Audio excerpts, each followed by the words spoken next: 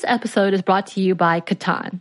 This summer looks a bit different than most summers. We're staying at home for the most part, and we're finding ourselves looking for new activities to enjoy at home.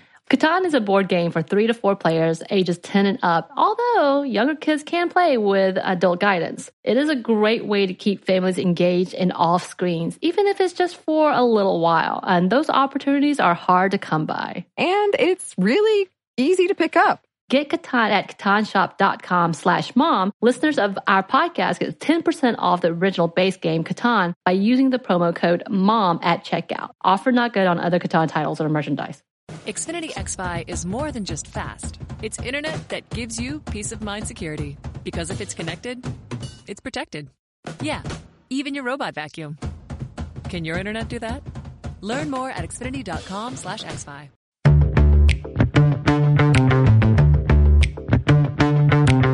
Hey, this is Bridget. And this is Emily. And you're listening to Stuff Mom Never Told You.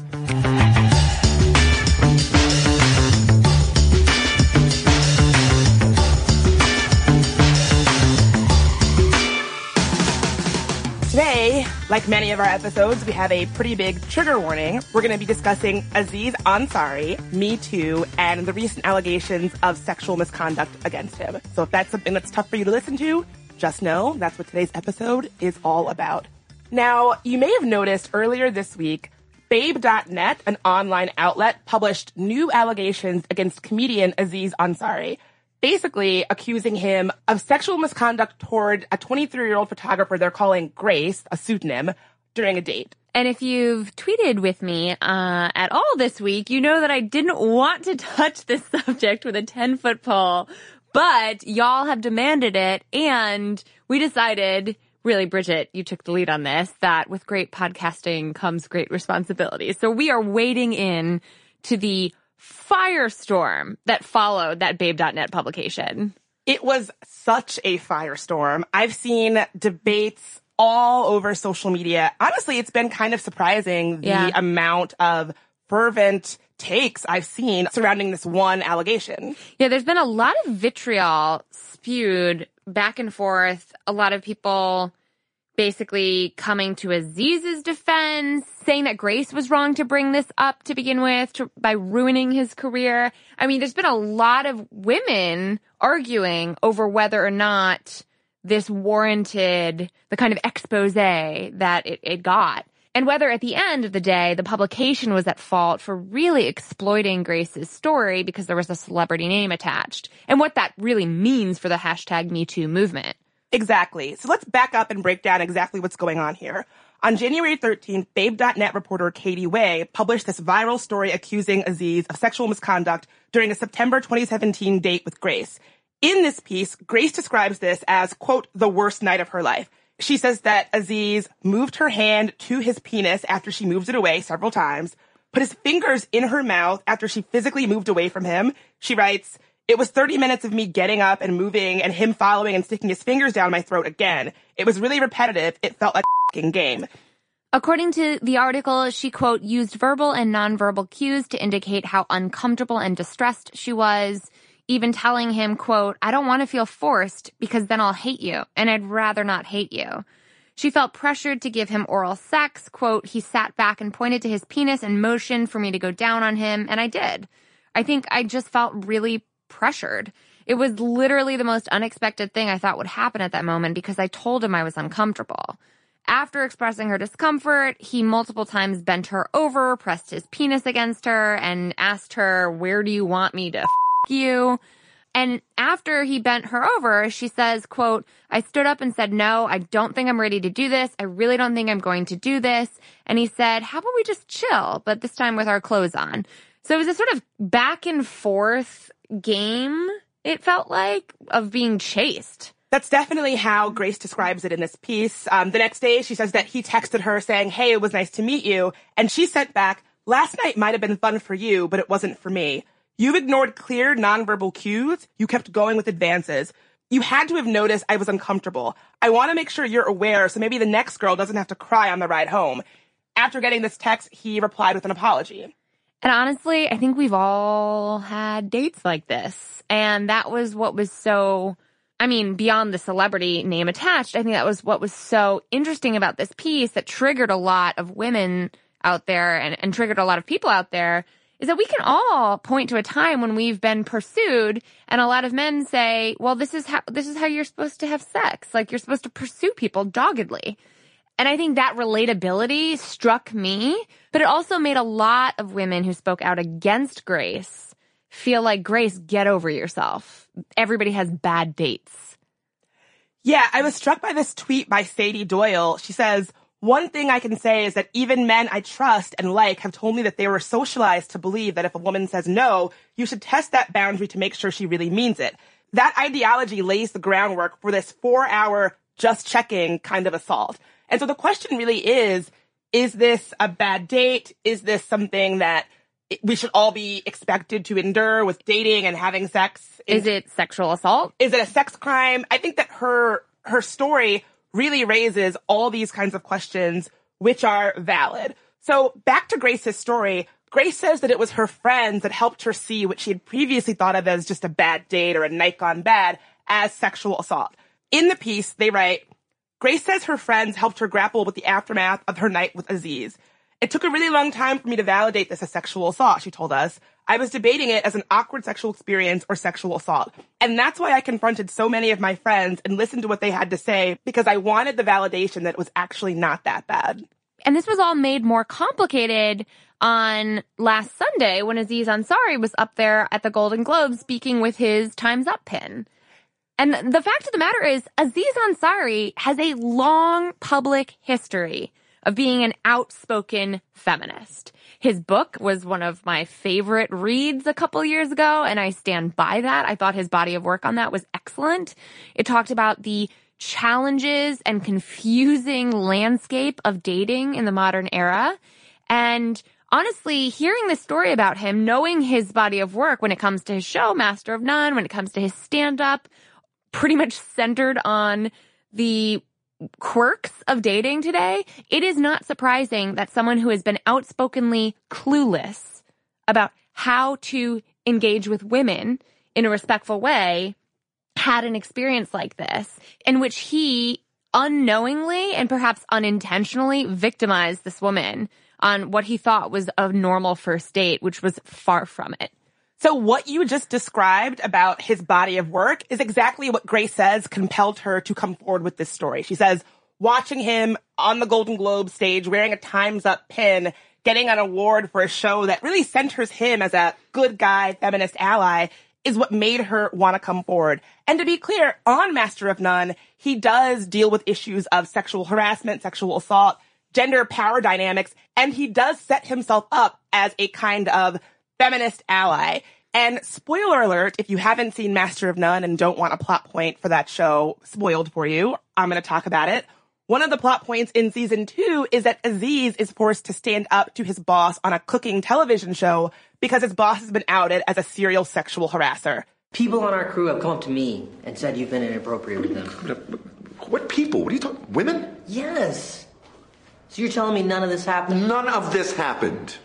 I don't know, man. That's hard for me to buy. I mean, why would these people make it up? What do you mean, why, bro? What are you, naive? They want to get their 15 minutes, okay? They want money. So you can really see how we all bought into the idea of Aziz as a good guy, a nice guy, someone who is interested in talking about gender, talking about dating, talking about sex, and doing so in a way that highlights gender and power discrepancies. And that's what's hard about reconciling all of this, is how can someone who's so outspoken about his feminism have this kind of protocol on a date? Like, how can there be such a disconnect? And I also think that there's a lot of people who think the date she described is perfectly normal and expected, which is a whole other can of worms. So after the Babe.net story published, Ansari released a statement in which he acknowledged that they had engaged in sexual activity, which he said, quote, by all indications was completely consensual, but acknowledged that when he heard it wasn't, that, you know, when he got that text from her and realized it wasn't for her, he was, quote, surprised and concerned. So that's what went down. When we come back from this quick break, let's talk through the myriad of responses that took the internet by storm this week after this quick word from our sponsors.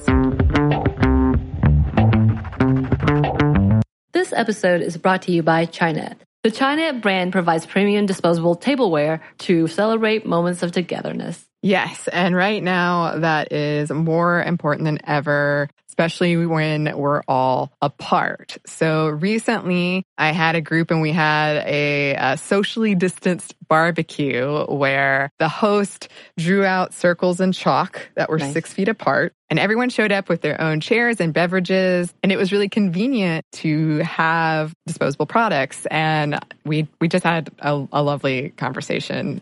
It was really fun. Yeah. And with the disposable products, I know that the Chinet brand provides durable and trusted products, which I have used before, that let you enjoy every moment of the get-togethers and traditional or now not. And there are classic white products that can work for any gathering, or cut crystal plates and cups when you want to make something a little extra special.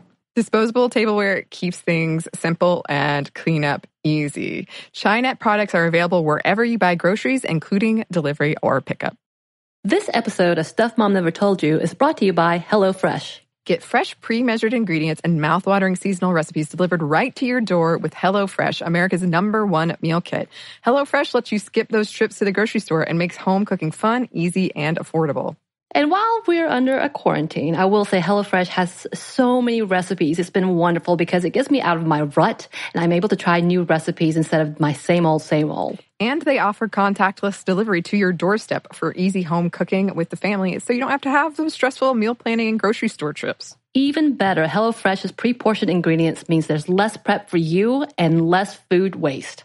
So if you're ready to try some of the delicious food from HelloFresh, go to HelloFresh.com/momstuff80 and use code MOMSTUFF80 to get a total of $80 off, including free shipping on your first box. That's HelloFresh.com/momstuff80 and use code MOMSTUFF80 to get a total of $80 off and free shipping on your first box. Additional restrictions apply. Please visit HelloFresh.com for more details.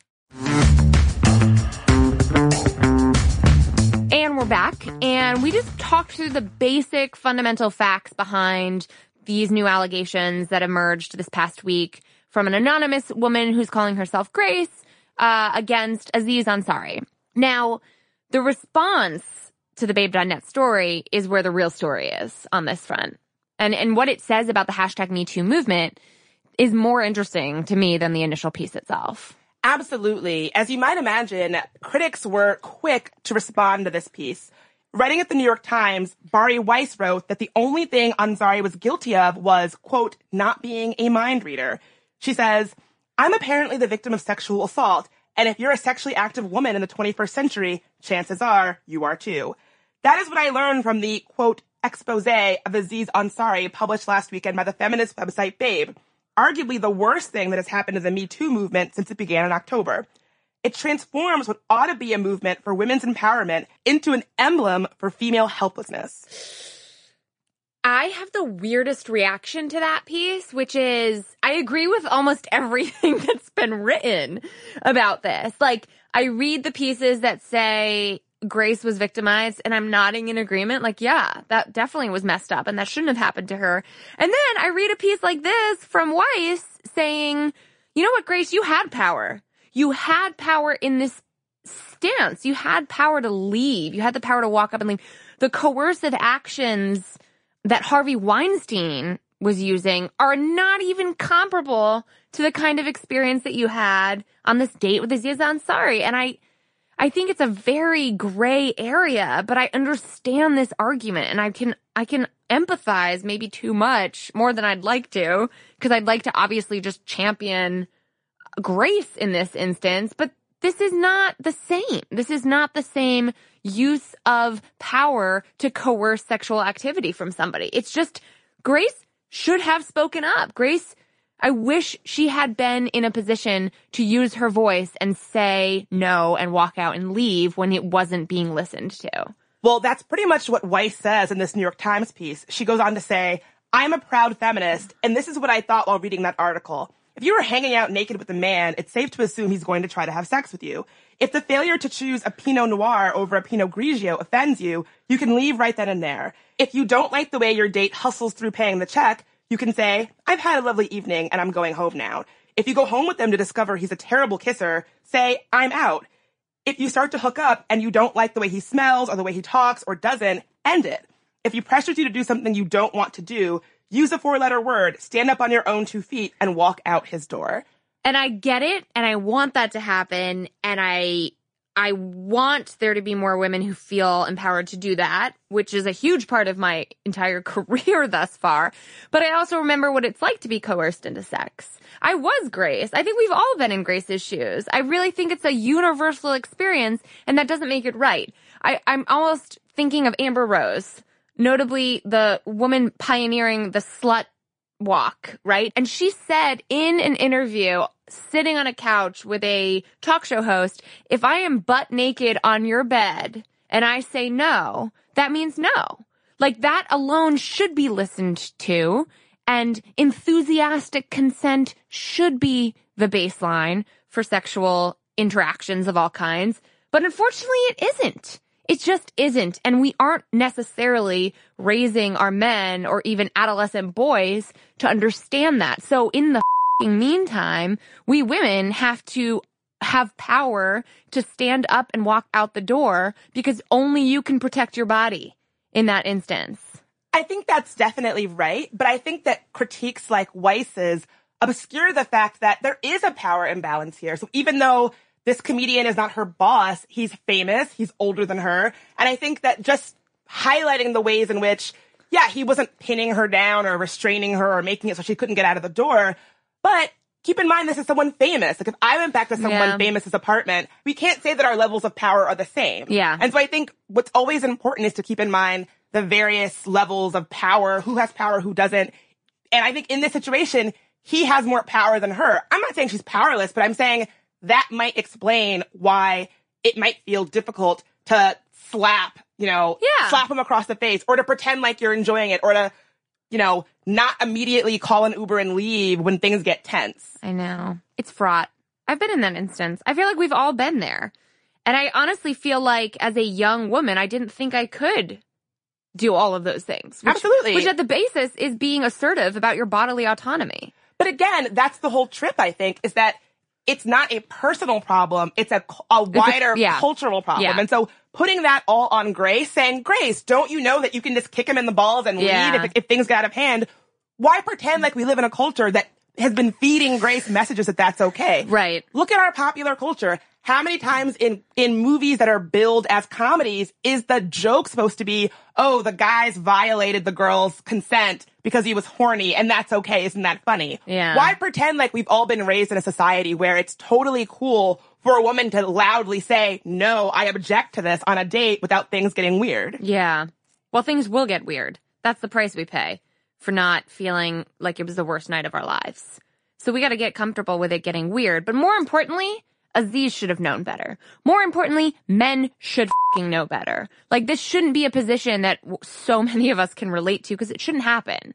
And I wrote a long time ago on the website Roll Reboot that we have to eliminate the thrill of the chase mentality, that narrative that men are, out for the night to hunt women, that men have to catch prey, that analogy that you have to sort of be a hunter about how you're going to get women in bed with you is so problematic for all of us. And I think the problem with this narrative that's spun out of control following the Babe article is that it's not clear-cut her fault or his fault. I think the question that's putting Grace on blast in a lot of ways was her response of going public with this disproportionately punitive. Well, if you ask Caitlin Flanagan over at The Atlantic, she would say absolutely yes. She actually classified the Babe.net piece as, quote, revenge porn. She writes, Grace wanted affection, kindness, attention. Perhaps she hoped to even become this famous man's girlfriend. He wasn't interested. What she felt afterward, rejected yet another time by yet another man, was regret. And what she did, and the writer who told her story created, was 3,000 words of revenge porn. Yeah, I don't know how to feel about that. I don't know if revenge porn is exactly what this is, but that's the ultimate question here. I'm curious to hear what our listeners think. I don't like this narrative of comparing victimhoods between Grace and Ansari. I'm uncomfortable with it too, and that's what I see this narrative drifting so easily toward. On Headline News, journalist Ashley Banfield had an open letter to Grace, and here's what she said. I'm sorry that you had a bad date. I have had a few myself. They stink. I am sure it must be really weighing on you. It's hard being a victim. Very painful. Just ask anyone who's been on that end of crime and justice. I cover them every day. It's no picnic. But let's take a moment to reflect on what you claim was the worst night of your life, end quote. You had a bad date. Your date got overly amorous. After protesting his moves, you did not get up and leave right away. You continued to engage in the sexual encounter. By your own clear description, this was not a rape, nor was it a sexual assault. Your sexual encounter was unpleasant. It did not send you to the police. It did not affect your workplace or your ability to get a job. So I have to ask you, what exactly was your beef? So there's a lot going on in that clip. One thing I want to point out is that I'm not super comfortable with Banfield saying this is or is not sexual assault because she wasn't there. I wasn't there. You weren't there. I found it kind of surprising that she would go on TV and emphatically declare what you experienced was not sexual assault. It was a bad date. It sounds like she asked a couple attorneys to say, just based on this description, yeah, yay or nay, sexual assault. And again, we have laws on the books, but those laws are being proven either applicable or lacking in court every day. Absolutely. And I also think, kind of beyond that, I'm troubled by the idea that a journalist on TV would give a pointed open letter to someone who anonymously came forward with a story where they feel they were sexually abused or went through a sexual assault. I think that sets a really weird precedent. Even if you think, oh, this didn't happen, she's being vindictive, whatever. I don't like the precedent that a journalist would go on TV and have a very severe finger-wagging session to someone who believes they were the victim of a traumatic crime. Yeah. Two things on that. One, I think everyone went op-ed crazy. I think that's what this week has been about. And two, did you get the sense of feminist waves crashing? Because I got this, oh, you overly sensitive special snowflake millennials. We second wave feminists know what real struggle is like when it comes to sexism at work. And basically, you don't know what real struggle is. However, there's a component to this where if I were the victim of a rape, if I were a sexual assault survivor and I read her story and she was conflating rape to her experience, the worst night of her life, I think part of what Ashley Banfield was actually doing there was standing up for what she considers real victims. Because I think a lot of victims would read, this woman's anonymous story and say, you don't even have to deal with this in your own identity. You haven't come forward with this. This experience was bad, but you're claiming the mantle of victimhood, and it's a bit of a stretch. I mean, from the perspective of someone who is truly and more severely victimized, I think Ashley deals with those stories every day. She came down and condemned this anonymous, salacious report because it doesn't hold water compared to real struggle that's out there. And I'm not saying that that's something I necessarily agree with, but I understand where that sentiment and where all that anger comes from. Yeah. Well, first of all, Grace doesn't characterize what happened to her as rape. She does say that she feels that she was sexually assaulted. But I think that even that line of thinking that may be understandable that I think Banfield is probably getting caught up on, that line of thinking that says there are real victims and not real victims, I don't like at all because it's not a contest. And I think that oftentimes for women, we feel the need to talk about experiences that were traumatic for us in a way that emphasizes that it wasn't that bad or that it wasn't really a rape or in a way that minimizes what they actually meant for us. And so I think in terms of Grace's story, I think a lot of folks read that and they want to say, oh, that's not that bad. That's typical. That's how it is. Because it makes our own trauma and our own struggles feel more normal. If you don't want to have to talk about the fact that that bad date you went on in college was actually a sexual assault, reading Grace's story wherein she says, I came to realize I was assaulted, might be hard for you. You might actually be invested in her story not being a crime because it's so common. And if it's so common, that means I've been sexually assaulted, you've been sexually assaulted, we've all been sexually assaulted. And maybe that's true, and maybe that truth is really heavy. Yes. It's almost like this denial. I can't accept that she's a real victim, or I would be accepting that I and all of my friends are victims. And that I'm probably raising sexual predators right now. Yeah. And that it kind of collapses the entire the entire reality of gender dynamics and sexual dynamics and consent, and it makes it so much more real. It makes it so much more real because we're living it, we're steeped in it, we're bathed in it, we're breathing it in. It's not just this thing that happens on the news or that happens with famous guys we'll probably never meet like Harvey Weinstein. It happens in dorm rooms. It happens on dates. Maybe it's happened to you. Maybe it'll happen to your daughter. Yeah, but where's the line? Isn't there a line? Like, is there a line somewhere? And it's just, I think the Me Too movement this was bound to happen. Jill Filipovich wrote a great op-ed in The Guardian saying that it was just a matter of time until this movement was confronted with its peripheral. Like, at what point would there be a story that pushed the envelope of she's gone too far, she's overstating it? And that's the debate we're having right now. I don't think Grace's story is it, but I think she's coming close enough to the edges of what we might consider assault to force a question upon all of us, which is what is too much. See, that's exactly why I think her story was so important because, listen, I think the Me Too movement has room for all of these stories. I think it's about stories where it's your boss and it's clearly wrong, it's clearly a crime. He's been a serial sexual harasser and he's intimidating you and making it so that you can't move up in your career and keeping you silent and all of that. I think that obviously has a place in the Me Too movement. But I also think it's about these other situations that maybe aren't so stark and so black and white, where it's like, hey, if we're all talking about these very clear sex crimes, cool. But what about the fact that it's cool for a woman to go over to a man's house and for her to kind of express that she's not into it and for him to think it's fine to just keep pushing her? Maybe it's not rape, maybe it's not Weinstein, but it's still not okay. And I think that this movement should be vast enough where we can have all kinds of nuanced conversations about how we think about consent and sex in 2018. I think that concept was pointed out so well in this Vox piece by Anna North. She writes, "Perhaps what is especially threatening about Grace's story is that it involves a situation which many men can imagine themselves in. But this is a reason to discuss it more, not to sweep it under the rug. Listening to Grace doesn't mean deciding all men should go to prison or should lose their jobs. It does mean admitting that many men behave in exactly the ways our culture tells them to behave. It means asking men to recognize that and do better. And it means changing the culture so that badgering and pressuring women into sex is deplored, not endorsed. None of this will happen if we refuse to reckon with stories like Grace."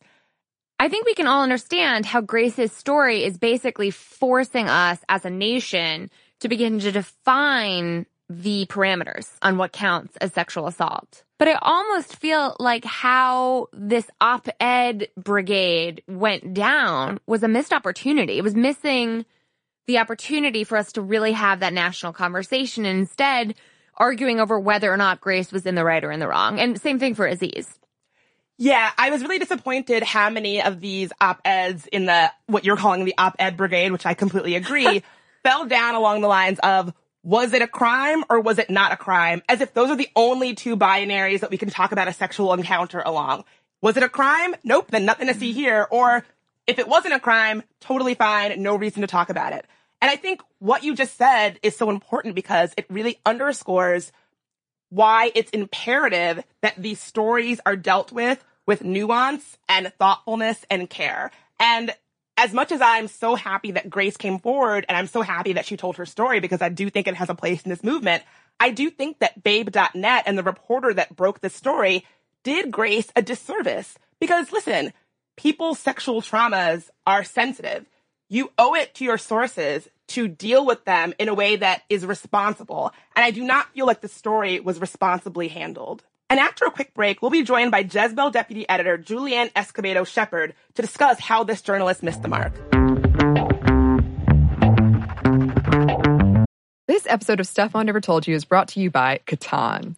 This summer looks a lot different than most. We're staying at home for the most part, and many events we usually look forward to are canceled. We find ourselves looking for new activities to enjoy at home. Catan is a board game for 3 to 4 players, ages 10 and up. Although many younger kids can play with initial adult guidance, it's a great way to keep families engaged and off screens, even if it is just for a little while. And those opportunities are hard to come by. Unlike the roll your dice, move your mice games, this is a little different. What are your experiences? The first time I played Catan was at our office game night. And it was so fun. It was quick to pick up. It was easy. It was social. We made it really competitive because we're a competitive group, but you don't have to. And what I thought was just going to be a short game among friends turned into an epic game night that we shall remember forever. Hours we played, hours. And yes, I lost, but I had fun. You had fun. Well, obviously it keeps you really social. And like you said, it is really easy to pick up, which is really nice right now. This year is the 25th anniversary of Catan. Get Catan at catanshop.com/mom. Listeners of the podcast get 10% off the original base game Catan by using the promo code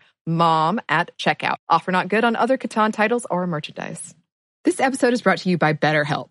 So we know, listeners, it's been rough for a lot of people out there, and we've been very open about our experiences with therapy and how it's been so helpful for us in the past and in the present. And because of that, we wanted to highlight a service that we think might be of help to you all, BetterHelp, which offers licensed online counselors who are trained to listen and to help. You can talk with your counselors in a private online environment at your own convenience from wherever you're comfortable. And BetterHelp counselors have expertise in a broad range of areas. They can give you access to help that might not be available in your area. And you just have to fill out a questionnaire to help assess your specific needs and then get matched with a counselor in under 48 hours. BetterHelp is an affordable option, and our listeners get 10% off your first month with a discount code MOMSTUFF. Get started today at betterhelp.com/momstuff. That's BetterHelp.com/momstuff. Talk to a therapist online and get help. And we're back, just talking through the recent allegations against comedian Aziz Ansari. If you haven't been following them, they were broken earlier this week by the outlet Babe.net. And if you haven't heard of Babe.net, you probably aren't alone. They are a site aimed at women in their 20s. Started in May 2016, Babe.net creates content for college students and 20-somethings. The site is owned by Rupert Murdoch. Yes, the same Rupert Murdoch who owns Fox News Network, just to set a little context there. So after the firestorm that followed these allegations being published in Babe.net, honestly, something I don't think I've ever seen happen took place online. Earlier in the show, we played that headline news clip from Ashley Banfield eviscerating Grace and Katie Way, the Babe.net reporter who broke this story, saying that they had done a really terrible thing and a disservice to the entire Me Too movement. Well, earlier this week, that very same network invited the Babe.net reporter onto the show to discuss these allegations.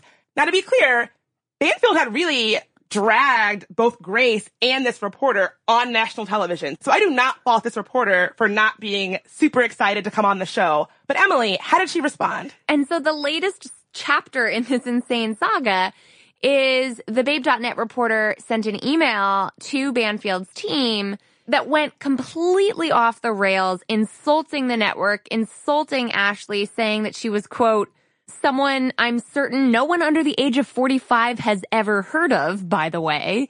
And then basically saying she could have talked to me, but instead she, quote, targeted a 23-year-old woman in one of the most vulnerable moments of her life. Someone she's never f***ing met before for a little attention. Which, by the way, felt a little bit like doublespeak to me. Because isn't that exactly what this reporter had done to that 23-year-old? But now she's yelling at Ashley Banfield for going on a tirade against the victim herself, the Grace person. So basically, this Babe.net reporter is saying, I hope the ratings were worth it. I hope the 500 retweets on the single news write-up made that burgundy lipstick bad highlights second wave feminist has-been feel relevant for a little while. First of all, what? I like burgundy lipstick. What's wrong with burgundy lipstick? I mean, I guess we're old. That's what she's saying, is that you're old if you like that. I'm a certified old hag for sure. But first of all, the irony of insulting a woman's age and looks over these allegations. Yeah. I mean, on top of the irony that this is a reporter who basically used this Aziz story to make her Babe.net website that no one's ever heard of, by the way, to viral sensation, is insulting the news anchor for being opportunistic. Like, no, that's not the person here who is being exploitative of a victim. Sorry. Yeah, so I really was shocked by this email, and at the end of the day, it just left me feeling really, really sad for Grace. I felt like Grace's story was not being centered. I felt like this was a conversation to raise Babe.net's profile to, this reporter obviously felt very personally invested in this story. And it just made me feel really, really sad for this person who'd made these allegations. Yeah, it sounds like the story got away from the actual what happened and became more about a journalistic angle, quite frankly. Totally. That's why it's so important for stories like this to be told with nuance and responsibility. And for more on that, we're joined in studio by deputy editor of Jezebel.com, Julianne Escobedo-Shepherd, who wrote an amazing Jezebel piece breaking down all of the ins and outs of why Babe.net's reporting on these allegations kind of fell flat. Julianne, we're so happy that you could be here with us today. Hi, Bridget. I'm so excited to be here with you. So in your must-read Jezebel piece, you pointed out some of the ways that Babe.net really almost did a disservice to Grace and these allegations. Can you talk about some of the biggest flaws you saw with their reporting? Yeah, so as an editor, I really wanted to just go in and rearrange it for one. But, I think one of my biggest issues was that it really put the details of what happened to Grace in such a way that felt prurient and almost gawky. Yeah. I can see where that could possibly be even re-traumatizing to her or to anyone reading it. Obviously, there's always there's a risk of that when you're reporting these pieces. But I think just the way that it read, sort of with some of the seamier details of it, felt very exploitive. And that was my main issue with it. It was very voyeuristic in how they laid out what happened, down to screenshots of text message exchanges, right? Which felt journalistically unnecessary, didn't it? Right. And also, I think they were using that as proof that they, some sort of proof that they had it, but it wasn't actual proof. We don't know. Obviously screenshots are easy to doctor. And, I think that there's more to be done as far as, corroborating a story that I think that they did not do. Obviously, I just want to preface this with I believe Grace and I believe that this happened, but, you want to, as a journalist, protect your sources, especially in stories like these, which can be, some of the most traumatic stories for your subjects. And they just didn't do the amount of protection for her that I think this kind of journalism really requires. I couldn't agree more. I just left the entire thing just feeling really bad for Grace.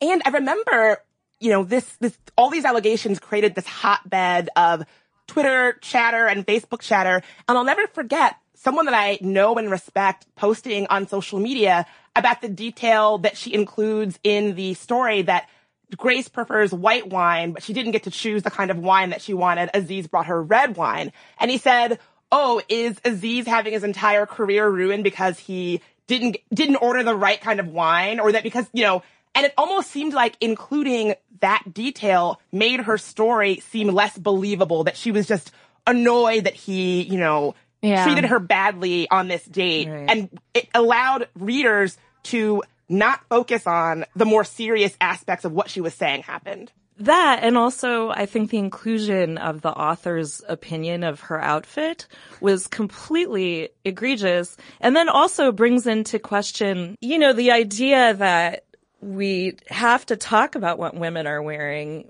in these cases, in cases of sexual assault. Like the fact that she even included that part, I think maybe she was trying to sort of push back on that idea, but it actually ended up sort of reinforcing it. And even the editorial liberties of naming one of Aziz's moves as didn't they call it the claw? That felt like so unnecessary that it just felt exploitative. And the whole piece felt like a grab for clicks. Didn't it? Didn't it at the end of the day feel like, okay, this is a famous celebrity. We're going to hop on the hashtag bandwagon and do whatever we can in a really sloppy way, journalistically, to sensationalize this entire movement, which did not serve the broader movement. Right. And I mean, also, I have to say that, the journalist who wrote this is very young. And so I think her editors really failed her as well, by not protecting her, by giving her the tools, to report. Cause obviously, it seemed like this was the first time she's ever done this kind of story. And, she's just starting out in her career. So she's probably at risk also. And, I feel like this is overall a huge failing of a male-owned website of a lot of young women. So speaking of the writer, I was pretty troubled earlier this week to see an email that she wrote to journalist Ashley Banfield on Headline News after being invited to come on the show to talk about the allegations. Now, to be clear, Banfield was very critical of both the Babe.net reporter and Grace for coming forward with these allegations. And so I completely understand why she might not be feeling the love for Ashley Banfield. Well, she went on like a cable TV tirade against this piece. Correct. The host, right? Okay. So I completely understand having a negative reaction to being invited on a show where you and your source have just been dragged. But I'm curious, what did you think of that email response? Well, I mean, to begin with, again, here is this writer, Katie Way's inexperience coming forth because, I fully understand her being angry. I mean, Ashley Banfield was really searing in a way that was, I found a little bit disturbing. But she didn't write off the record. She should have, from a journalist to another, she should have said, this email is off the record, and then you can say whatever you feel like saying. And, Banfield would not be able to read it on air, but she didn't. And so, she set herself up for failure from that point. And then also what she said, obviously, I think, I agree with her being angry, but then targeting her looks and targeting her age is just, that is really disturbing to me as a person who considers myself a feminist, because that's not fair. It's not fair game to go after someone's physical appearance or their age, which they cannot, regulate, they have no control over. Obviously going after her journalism is fair. So that really disturbed me too, because it sort of added to the narrative that Babe was just doing this story to make a name for itself. Speaking of reporters who do this kind of reporting and why it's so important to make sure that you're doing it with respect and thoughtfulness, I was pretty shocked to see the way that Babe.net was almost patting themselves on the back for breaking this story. They published a piece that was literally just a list of outlets that picked up their reporting that felt in very poor taste to me. You also mentioned in your Jezebel piece how the Daily Beast piece on the allegations against TJ Miller from the show Silicon Valley included this weird tweet where the writer was talking about, how proud he was of the story and all of that. I don't think I've ever quite seen anything like this, where you have journalists and media outlets almost congratulating themselves for reporting on someone else's traumatic experience. Mm-hmm. I haven't seen it either, and it is one of the most disturbing aspects to all of this, I feel. And I think it ties into what I wrote in my piece about how since Jodi Kantor and Megan Twohey broke the Weinstein story in the New York Times in October, I think sexual assault reporting has become a sort of prestige type of reporting where because it's, there's this outing of all these celebrities as predatory. I think people are looking at the celebrity aspect of it more than the actual fact that women and men are being damaged. And, I think there are a lot of people who are just coming to this type of reporting, and it takes a special light touch. You have to know how to do it so you don't re-traumatize your subjects and that you respect, the gravity of the situation. And you also have to question why you're doing this story. Are you doing it because you want to change structure and change institutions and expose people who abuse power? Or are you doing it because you want, a headline that has a famous person's name in it, And that's what I think that the sort of boasting points to. It just seems like, oh, cool, like, give us a Pulitzer for reporting on TJ Miller or whatever. Yeah. It's so gross. Well, it is a moment that's very modern by nature, right? In the era in which our commander-in-chief is tweeting because he says that's the way to directly communicate with the public. In the era when fake news is the label that's used by anyone who wants to disagree or discredit you, the importance of journalistic integrity has never been more salient in an era where anyone can publish anything. Truly. I mean, that's the democracy of the internet. And in your piece, you wrote perfectly here that we've missed an opportunity. You say, quote, there was potential with Grace's story. The conversations that followed could have given us a real shot at cracking away at the imbalanced sexual power structures that plague us. The power structures that tell us a man's desires are more significant than a woman's, and that conditioned Grace not to slap a 34-year-old celebrity who she says took it too far. And I think that missed opportunity is a reminder of just how important it is for all of us in the Me Too movement, but especially those who are reporting on it, to do so responsibly. Yeah, I mean, the conversation that we should be having, and I think we're starting to have in the last day or so, it's so crazy that this piece was published like Saturday night, and it's not even been a week. But I think the conversation that we should be having is about consent and about what these sorts of interactions between men and women in particular, but I don't think that they're necessarily confined to men and women, about what they say about power and expectation and traditional ideas of masculinity.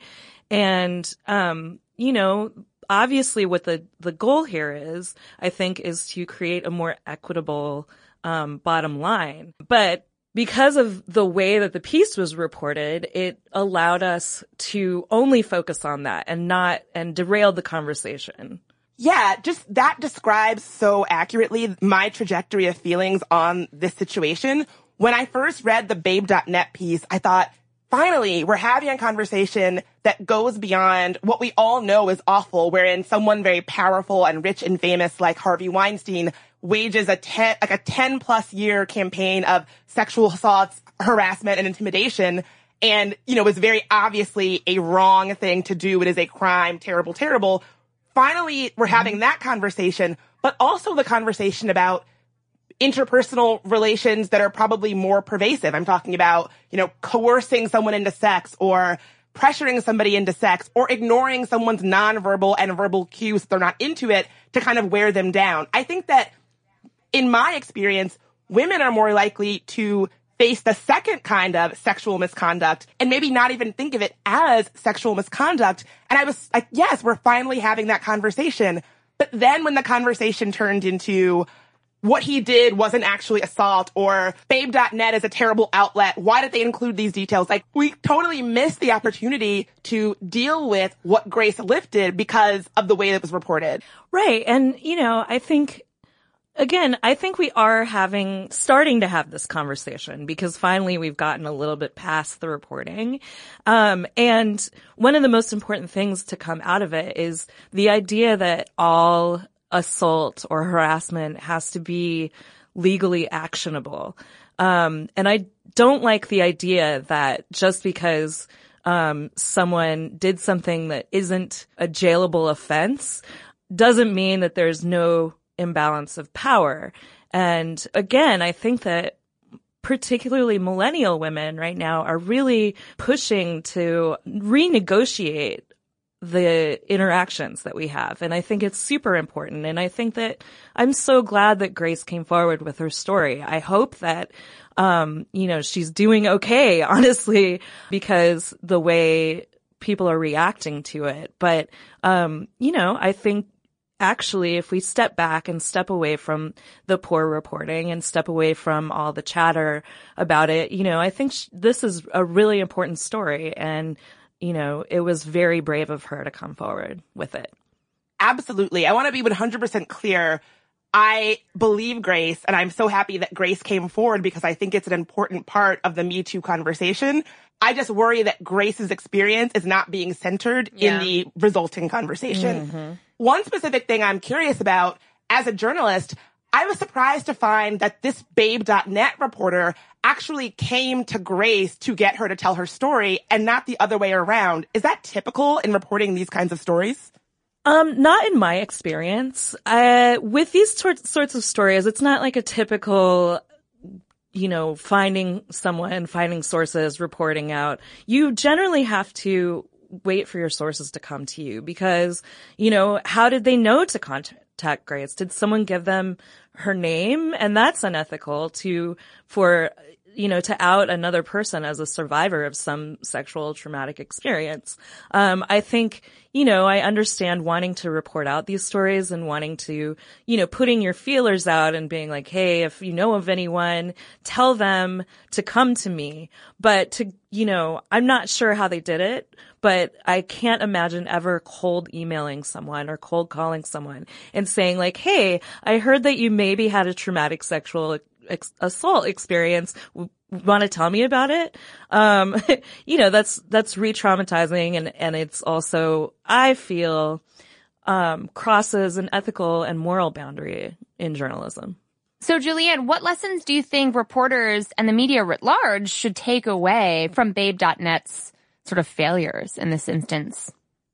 Well, the DART Center has very specific guidelines as to how to sensitively report these types of stories. And you can go to their website and download them and print them out and paste them to your wall if you print things out still.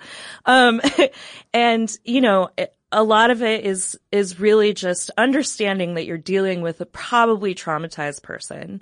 But also that obviously you still have to do your job in journalism and call the other person for comment and give them a reasonable amount of time to respond unless you're Harvey Weinstein and, you have a history of shutting down stories about you. But, that's another thing. I think that Babe's story would have had more credibility if they had given Aziz a little bit longer to respond and hadn't published it on a Saturday night. I don't know.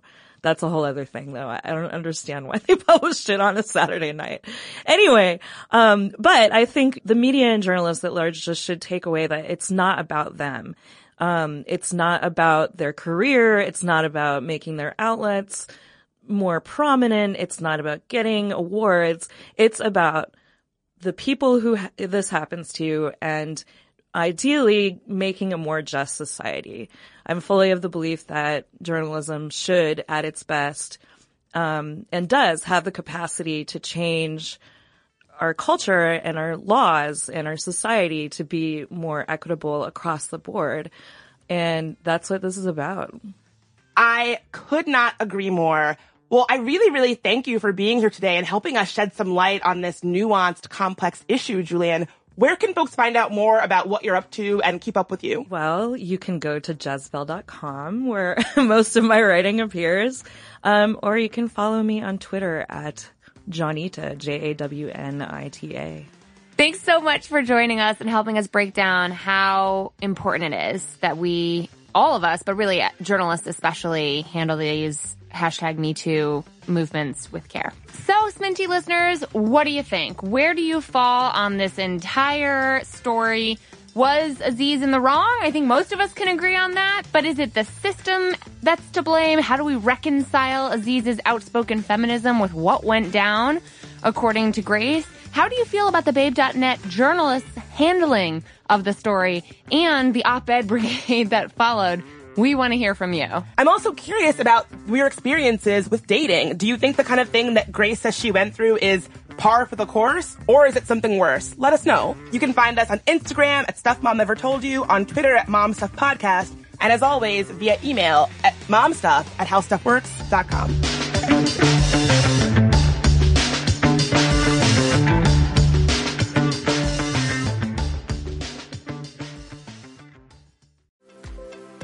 Hi, I'm Allie Wentworth. How do I grow a teenager in a pandemic? Well, that's exactly what I want to find out.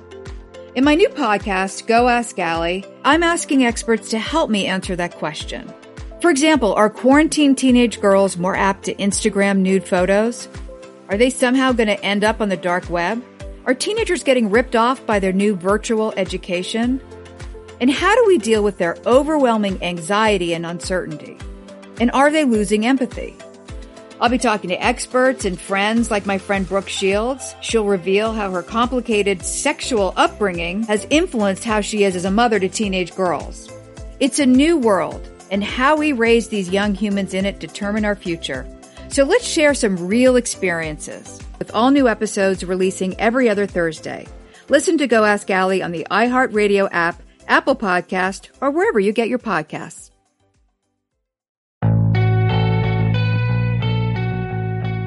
Dear Young Rocker Season 2 is a raw, honest, strange, and entertaining story about finding yourself in your early 20s and a lifelong relationship with music. It's hosted by me, Chelsea Urson, and is executive produced by Jake Brennan of Disgraceland. Dear Young Rocker comes to you from Double Elvis Productions and iHeartRadio. Listen to Dear Young Rocker on the iHeartRadio app, Apple Podcasts, or wherever you get your podcasts.